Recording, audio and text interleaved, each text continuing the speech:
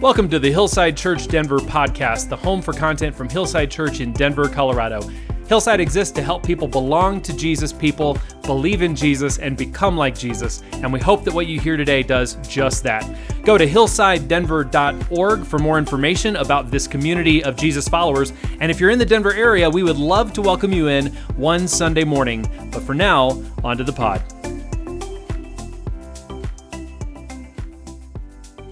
Today we're going to be turning to Hebrews chapter 10, verses 19 to 25. And so I'm going to read the scripture for us, and then Monica will come and share God's word.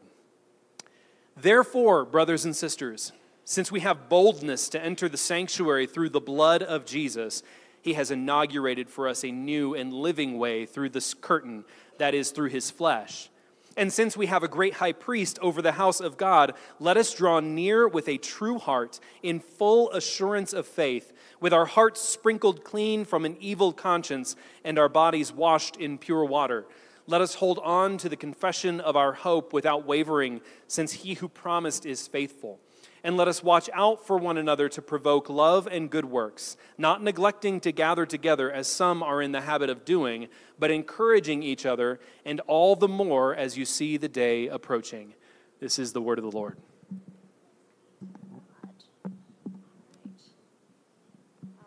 Hey, good morning, everybody. Good to see you again from this angle. Last time I was here, I shared with you about Prince Charles's coronation, and I really am not that much of an Anglophile, but I do have another story for you from across the pond. So last year, September 2022, Liz Truss became prime minister. And just to give you some timeline context, 2 days after she became prime minister, after Boris Johnson, the Queen, passed. And so Liz Truss and her new government, her new leadership, they make these financial decisions. They're coming in to kind of right the country. But the problem was these decisions they made ended up tanking the pound sterling over there in the UK. And so the government kind of freaked out a little bit and they completely reversed course. And this led some people to question how long Liz Truss was going to be able to stay prime minister. And The Economist actually put out a piece that questioned whether her prime ministership would last as long as a head of lettuce, which maybe some of you remember this. Of course, naturally, it led to a live stream by the Daily Mail titled, "Live, Can Liz Truss Outlast a Lettuce?" And we can actually, I think, there it was. So you could tune in at any time to see how Liz was doing next to the lettuce. And the predictions, unfortunately, were correct for Liz Truss. And actually 6 days after this went live, she resigned. And so you could, at the moment she resigned, 21,000 people tuned in to the live stream where I think I've got the picture of what happens next. They played God Save the King, and they put a tiny little crown on the head of lettuce because the lettuce was victorious over poor Liz Truss. Okay, let's take one more second to enjoy that. And thanks, Erin, you can take that away now. Okay, why? Why am I sharing this with you? No offense to Liz Truss. She might be a lovely person.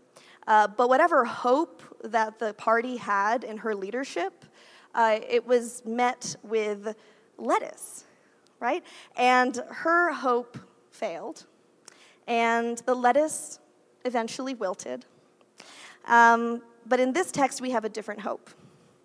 And in this text, the author of Hebrews meets us not with a head of lettuce, but with a series of let us's. See what I did there? We're actually going to have 3 let us's in the text. Let us draw near to God. Let us hold on to our hope. And how can we help one another? Let us help one another, provoking each other to love and good deeds. And so, let us turn to our text. You're going to remember it now, though, when you pass a lettuce, when you get lettuce at the store, you're going to think of Hebrews. The author of Hebrews is anonymous. But clearly, whoever they were an incredibly well-educated, faithful Jewish believer. And they write this letter to a bunch of other really thoughtful Jewish believers. And there are all these themes in the book of Moses and the temple and the sacrificial system and the high priest. And in fact, our text this morning comes off of this kind of long discourse going through the sacrifices and going through the priesthood. And then we get to our text here. Therefore. And we have two senses that the author gives us to kind of summarize everything that they've been talking about. And so the first one comes in verse 19 there. Therefore, brothers and sisters, since we have boldness to enter the sanctuary through the blood of Jesus. So that's hearkening back to some temple imagery. See, there was the temple, and the kind of furthermost room in, as many of us know, was this Holy of Holies, the most holy place. And you and I would not have been allowed to enter that most holy place. That was like being in the very most real presence of God that you could get here on earth. And so as a result, it was just the one guy, just the high priest, just the one time of year that was able to go in and enter into that presence. But the author of Hebrews has been laying out this case that now we get to do that because of Jesus. So since we are able to do that, and then verse 21, and since we have a great high priest over the house of God. Because that role, high priest, was really significant. When he would enter into that special place, he would actually wear the names of the 12 tribes, both symbolically and then literally the names, on his clothing. So that as he walked in, he was representing and mediating and interceding for the people there in front of God. And Jesus does that for us. And apart from that, the invitation to enter into the most holy place would not be a very nice invitation. Because apart from Christ, that is terrifying to go into the very presence of this most holy God. But Jesus is our high priest. And so we don't go in on our own. We go in with him. So, since we can enter into God's presence, and since we have Jesus, who is this high priest going with us, we have our first, let us. Okay? Verse 22, let us draw near. Let us draw near. That same language is actually used earlier in Hebrews. Let us draw near to the throne of grace. Maybe you've heard a pastor say that before you come to prayer, right? Let us draw near to the throne of grace. It's that same word, because that's what we're being invited to do. We're being invited into God's throne room, invited into where he sits as King of the universe. Let us draw near to him. Okay, are there any Swifties in the room? Don't be shy. Raise your hand. Anyone? Swifties? Thank you. Thank you, Brianna. Okay, a Swiftie, for those of us uninitiated, is like a super fan of Taylor Swift. Taylor Swift is a singer, for anybody who's really out of the loop, okay? So there's Taylor Swift, and she has these Swifties, and Taylor's on a tour. It's the biggest tour in music history right now. It's happening, the Eras Tour, and it's expected to gross $1 billion by the time it's done. And people are obsessed with it. I mentioned it in class with some of my students, and literally I didn't even realize who I was talking to. One of the girls was wearing a Taylor Swift sweatshirt, and she was like, Taylor! Okay, so people love Taylor Swift, and they are paying so much money to go to these concerts. Hundreds of dollars, thousands of dollars. Right now, if you want to go online and get a ticket, the average cost is over $1,000 just for one person to go, and you're not even at the front, okay? Because people love Taylor Swift. Okay, the Swifties are going to her concerts, but that's not enough. And maybe you saw this, but a couple of days ago, T. Swift was at a wedding rehearsal, and the Swifties found out where she was, and they swarmed the building. And I think I actually have a social media. Yeah, they were just desperate to catch a glimpse of Taylor Swift exiting the building. And there's these other pictures and video you can see of them with all of their phones like jostling just for a chance to be near her in her presence. Okay, thanks, Aaron, that's good. In the Old Testament, God was more unapproachable than Taylor Swift, okay? And yet that desire to be near him, I think, is something akin to that like desperation to just be where she is. And imagine if someone went up to one of those Swifties and said, hey, we talked to Taylor. She's going to give a private jam sesh, okay? And you get to sit on the couch right next to her. Like, can you imagine how exciting that would be? Guys, we have something even better. We can draw near to God. We can draw near to God and be in his presence. How exciting is that? Let us draw near to him. Then we come to our second lettuce of the text, and this is in verse 23. Let us hold on to the confession of our hope without wavering, since he who promised is faithful. All right, let us draw near to God, and let us hold on to this confession of hope. What is that we're supposed to be holding on to? Well, it's the hope in the gospel, right? It's the hope that everything that this person in Hebrews has been saying is true, that Jesus really did live a perfect life and die and rise again so that we can be in relationship with God. That is the hope. And I know that Brandon has mentioned this before. It bears repeating. Biblical hope is really, really different than just like having a wish, right? You mentioned I'm a teacher. Sometimes I give tests, and I have students that'll come to me, and they're like, oh, Mrs. Romig, I hope I get an A on this test. And I'm like, yeah, that's great. Did you study? And they're like, no. And I'm like, you need a different hope, you can wish, right? If you don't study, maybe you can really wish on a star that you're going to get an A, and you know what? It just might happen. But unless you've studied and done the work and taken the notes, you can't really say that you hope for it in the biblical sense, because hope is a reasonable expectation. And so when my students do study and they do take the notes and they come in, they can hope for a good grade, because they can say, reasonably, I can expect that this thing is going to happen.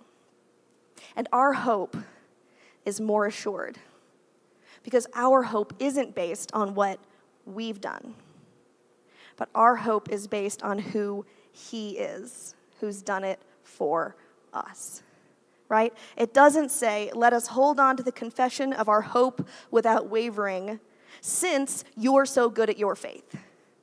No, let us hold on to the confession of hope without wavering, since he who promised is faithful. Have you ever done that thing with kids where you hold their hands and you spin them around, right? I actually don't like doing it because I feel like I'm going to pull their arms out of their sockets. But you know what I'm talking about. You hold the kid's hand, the kid holds your hand, and you spin them around in a circle. And then you keep spinning until you get dizzy and you fall over. And the kid says, again. And you say, no, I have a headache. But that thing, right? You're holding on to the kid. In that moment, that kid might think that they're really holding on tight, right? And as they're spinning around, they're thinking, I better hold on tight. But you're the grown-up. You're the one holding on tight. You're the one who's already scanned the area to make sure you're not going to whack into anything, right? You're the one who's really got a good grip to make sure they don't go flying. You're the one who stops before anybody throws up, okay? That kid can hold on tight with confidence because you're holding on tight to them. In our faith, we're that little kid holding on tight, right? And sometimes it feels like we're getting spun around and we start to feel a little dizzy. But we can hold on tight because God is the grown-up.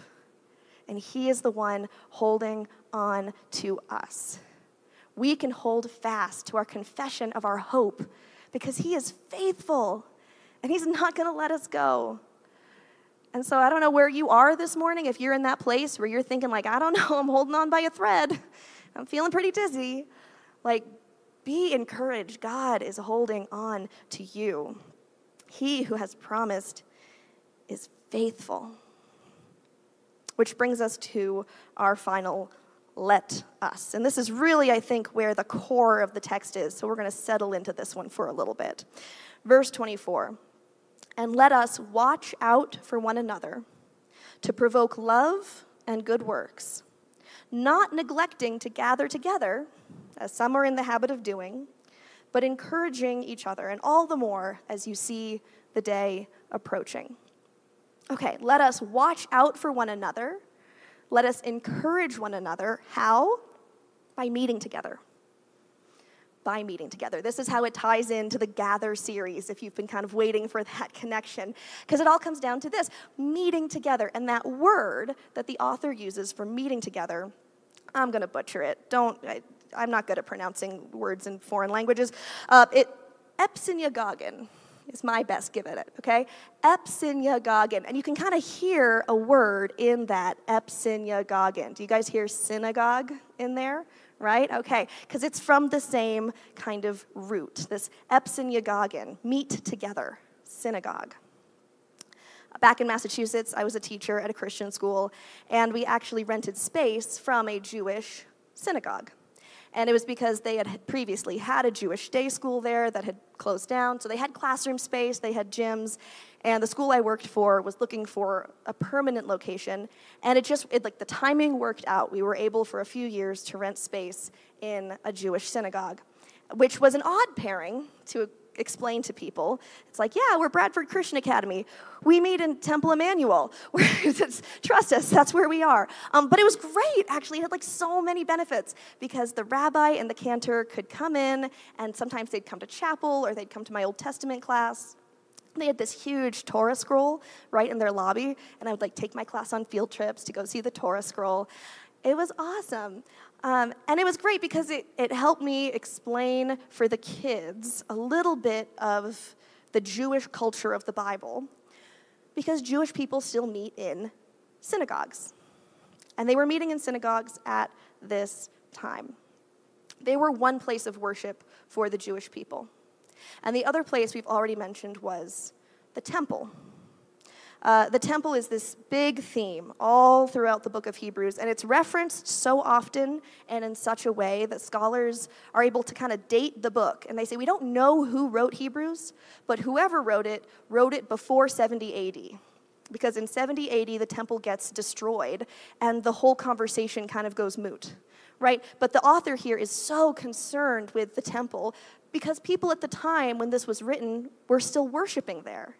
That was the place where you offered sacrifices. That was the place where you met with God through the priests. And in fact, a couple of weeks ago, we looked at Acts chapter 2, and the earliest Christians were meeting in the temple because they were all Jewish background believers, and that was a holy place to be. And so they had the temple as the central place of worship for sacrifices and festivals. But the temple wasn't actually where, the weekly gathering took place. The weekly gathering took place in the synagogue. And synagogues came about during the exile because they didn't have access to the temple. The first one was destroyed. And so they had to find another way to meet together and share scripture and pray for one another and have fellowship. And so in a lot of ways, our weekly gathering time is paralleled to that synagogue. It was where they would read from God's word. It's why Paul goes there in each of the new places as he's traveling. He would go to the synagogue and try and convince the Jewish believers that Jesus was the Messiah. It's the weekly place of worship and fellowship. It was kind of like a community center. There was a lot of stuff going on there. And so today, our modern church is this really cool parallel to the synagogue. But the temple has been such a big theme, and I think the author is making this really cool case that the church is also the parallel to the temple, right? The church is in some ways the parallel to the temple. So think about the way the temple is used in the New Testament. Jesus is the temple of the Holy Spirit, right? He is the place where earth and heaven collided 2,000 years ago, the most real place of God's presence. And then Paul, in his letter to the Corinthians, says, your body is a temple. Each and every one of us, when you believe in Jesus, the Holy Spirit dwells in you. And I want to affirm that like when you believe in Christ, you become a temple of the Holy Spirit. But also in Paul's letter to the Corinthians, he says that the church at Corinth is the temple. And it's a plural you, right? So like, yes, you are the temple of the Holy Spirit, but also you are the temple of the Holy Spirit. Because what did they do at the temple? They made sacrifices for atonement so they could be in God's presence. And we don't offer sacrifices anymore because we have the ultimate sacrifice. But we gather together and we remember that sacrifice so that we can enter into the presence of God. Not that there's anything magical or mystical or special about this building, although it's so cool that there's going to be some work days to continue to make it even more beautiful, right? But it's like as we gather together as a community, and as we remember the sacrifice on our behalf, we are functioning as the temple. We are the place where we can enter into God's presence in this new and real and exciting way. So let us watch out for one another as we do that. What are we all supposed to be doing as we gather together and meet together in this new synagogue, in this new temple? Well, it's an interesting thing our text tells us to do. The language here, let us watch out for one another to provoke love and good works. As we come together, we're supposed to watch out for each other to provoke each other. Have you ever, I've got 2 little kids, and they provoke each other all the time. I'm not sure that's what the text is instructing us to do, right? But that word is really carefully chosen here. I think this is a good translation. Some English translations use the word spur. Let us spur one another on, because the original word has this sense of like a jab that requires a response. Right? Provoke gets that. You're provoking someone, they respond. You spur someone, and they respond. I think I have a picture, my last picture of today, of a spur that a cowboy might wear on a horse. Yeah, there we go.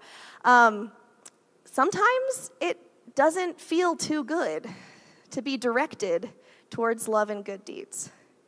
Sometimes we need that little bit of provocation. We need that little bit of a spur to kind of remind us on the right direction. I'm not a cowboy. I'm a cowboy as much as I'm a Swiftie. But I did some research into the spur thing and into this provoking, into this jabbing. And it's not a weapon. It's not a weapon. We're not told to fight with one another into good works, right? We're not called to be violent and aggressive and hurt each other. Be good. Love, right? It's this jab that sometimes it's not all that comfortable, but we're not wounding each other.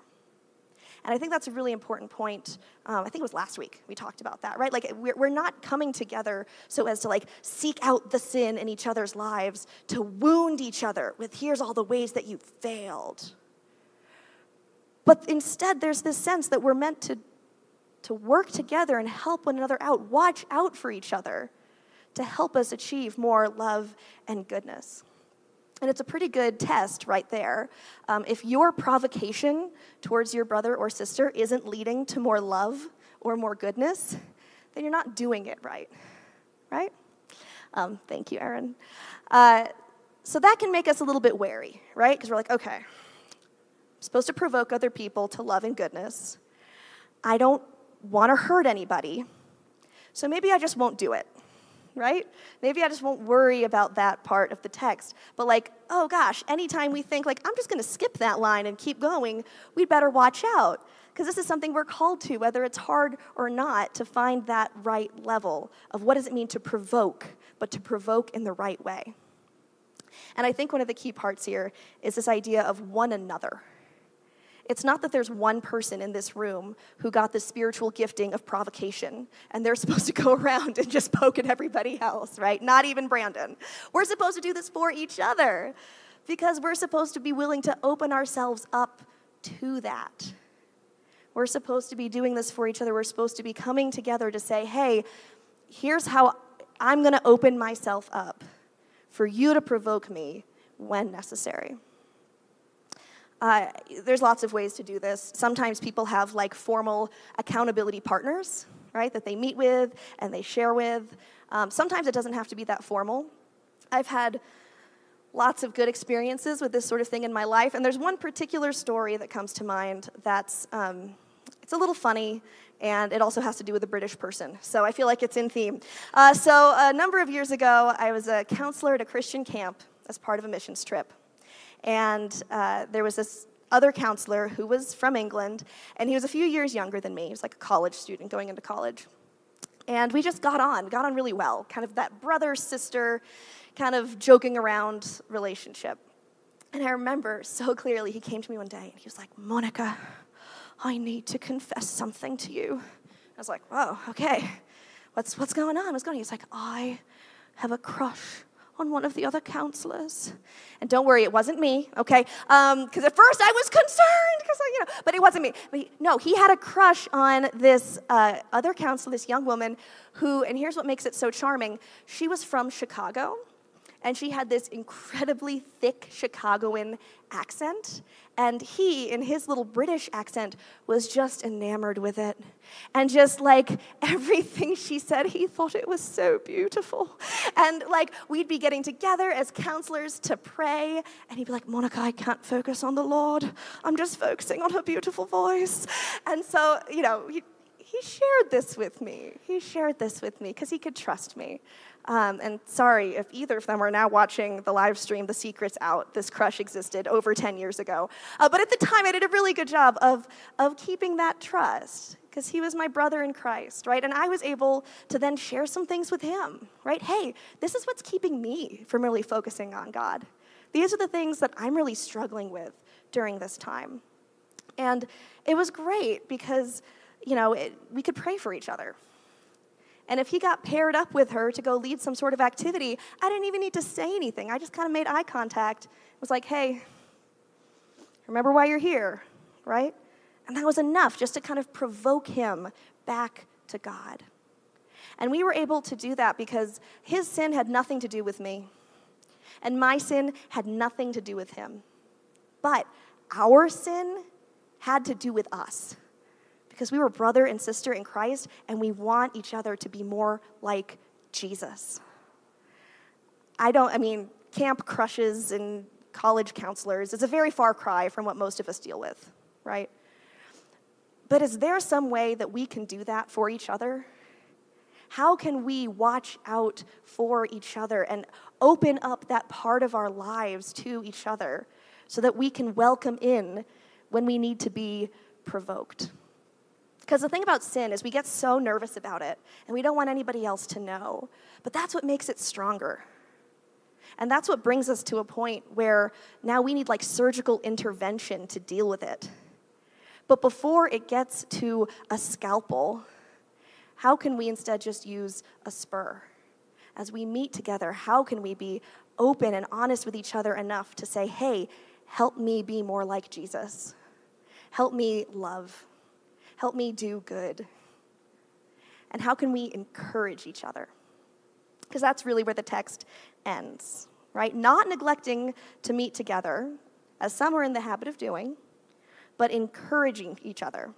And all the more as you see the day approaching. Maybe you've been thinking, as I've been talking, okay, draw near to God. I can actually do that in the quietness and privateness of my own home. Right? Hold on to a confession of hope. I can do that with my own family. Okay? Keeping each other accountable. I can do that in a group text. So how does this meeting together play into that? Why does it matter if we get together every week physically in a space? And the word here, that epsinyagogen, however we want to pronounce it, that exact same version of that word, spelled exactly the same way with all the same cases and persons and all of that. Grammatically, the exact same word is used one other place in the New Testament. And it's used in 2 Thessalonians, where Paul is describing Christians being gathered to Christ at his return. Because that's what we really believe is going to happen. That's part of our hope, is that Jesus is physically going to come back. And as believers, we are all going to be physically gathered to him. And so when we get together, our very presence acts as an encouragement of one another that, hey, that day is coming, right? Just like we eat the bread and we physically drink the cup to remember Christ's death, we physically get together to point ahead to that day when Jesus is coming back. Because when we stand and we worship next to someone who's from a different generation than us, or we sit in front of someone who's from a different ethnic background than us, or we walk down the aisle beside someone from a different socioeconomic class than us, that physical being with each other in this way is pointing ahead to Christ and his return. Like, there is something significant in gathering together, and that's why we do it. That's why we're not turning Hillside into an online-only church where you just text in your prayer requests or whatever the case is. Like, there is something beautiful and meaningful that happens as we come together physically, because we are physically looking forward to the embodiment of our Savior, returning and gathering us together with him. We are going through a name change, becoming Hillside. And as Brandon mentioned, Jonathan and I were part of a church back in Massachusetts that had a similar kind of naming process, okay? And we were on the East Coast, and so for a little while there was the thought of, why don't we call ourselves Lighthouse? Lighthouse Church, East Coast Lighthouse Church. And there was a problem with that because the church was located about an hour away from any beach, so it didn't make a whole lot of sense, okay? But I understand why churches name themselves Lighthouse. That's beautiful imagery. It's a light shining into the darkness. Until you really stop and think about it, because what's the purpose of a lighthouse? It's to tell people, like, this area's dangerous. Don't come near here, okay? And so sailors see the lighthouse, and if they're a smart sailor, they go in the other direction. The point of the lighthouse is to say, like, stay away from us. No shade on churches named Lighthouse. A little bit of shade on churches that act like a lighthouse, right? We are so bright with the love of Christ. Don't come near us, okay? Not what we're going for. But we're called to be lights. And as the Spirit dwells inside each and every one of us, we are a light.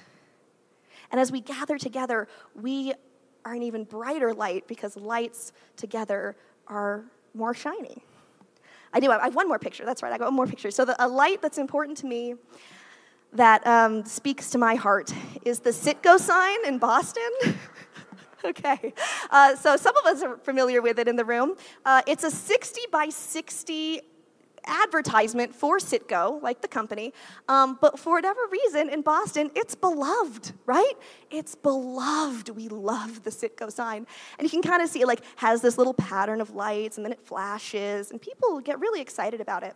And when I was in college, I lived about a stone's throw from the Citgo sign.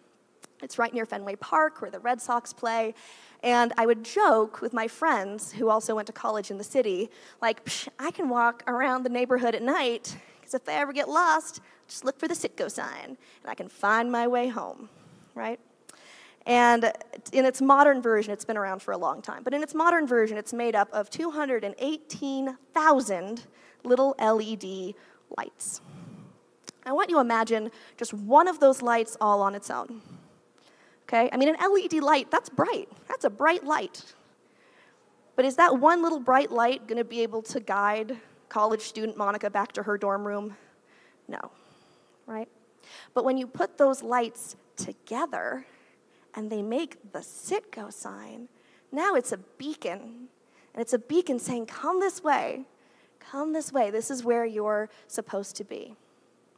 And what's so cool, and I'm going to end with this, what's so cool is that for us, it's not just that, like, you're a little light, and together we're the Citgo sign, and then you're a little light, but somehow, like, as we get together, as we corporately draw closer to God, as we corporately hold on to the confession of our hope, as we corporately provoke each other towards love and goodness, our little light gets brighter. It gets brighter so that for the rest of the week, we are acting like a little homing beacon, calling people out of the darkness and into the true light of Christ. because he's who we reflect, and he's the source of whatever light we have. And so as we come together, as we gather together, we get to be charged more fully to do what Christ has called us to do in the rest of our week and in the rest of our life. Would you guys pray with me? Lord, we thank you that you have given us each other. And we confess those ways that it's hard, but we thank you for the ways that it's good. And we thank you that you provided that way for us to be together and for us to be with you. Let us draw near to you, Lord. In Jesus' name, amen.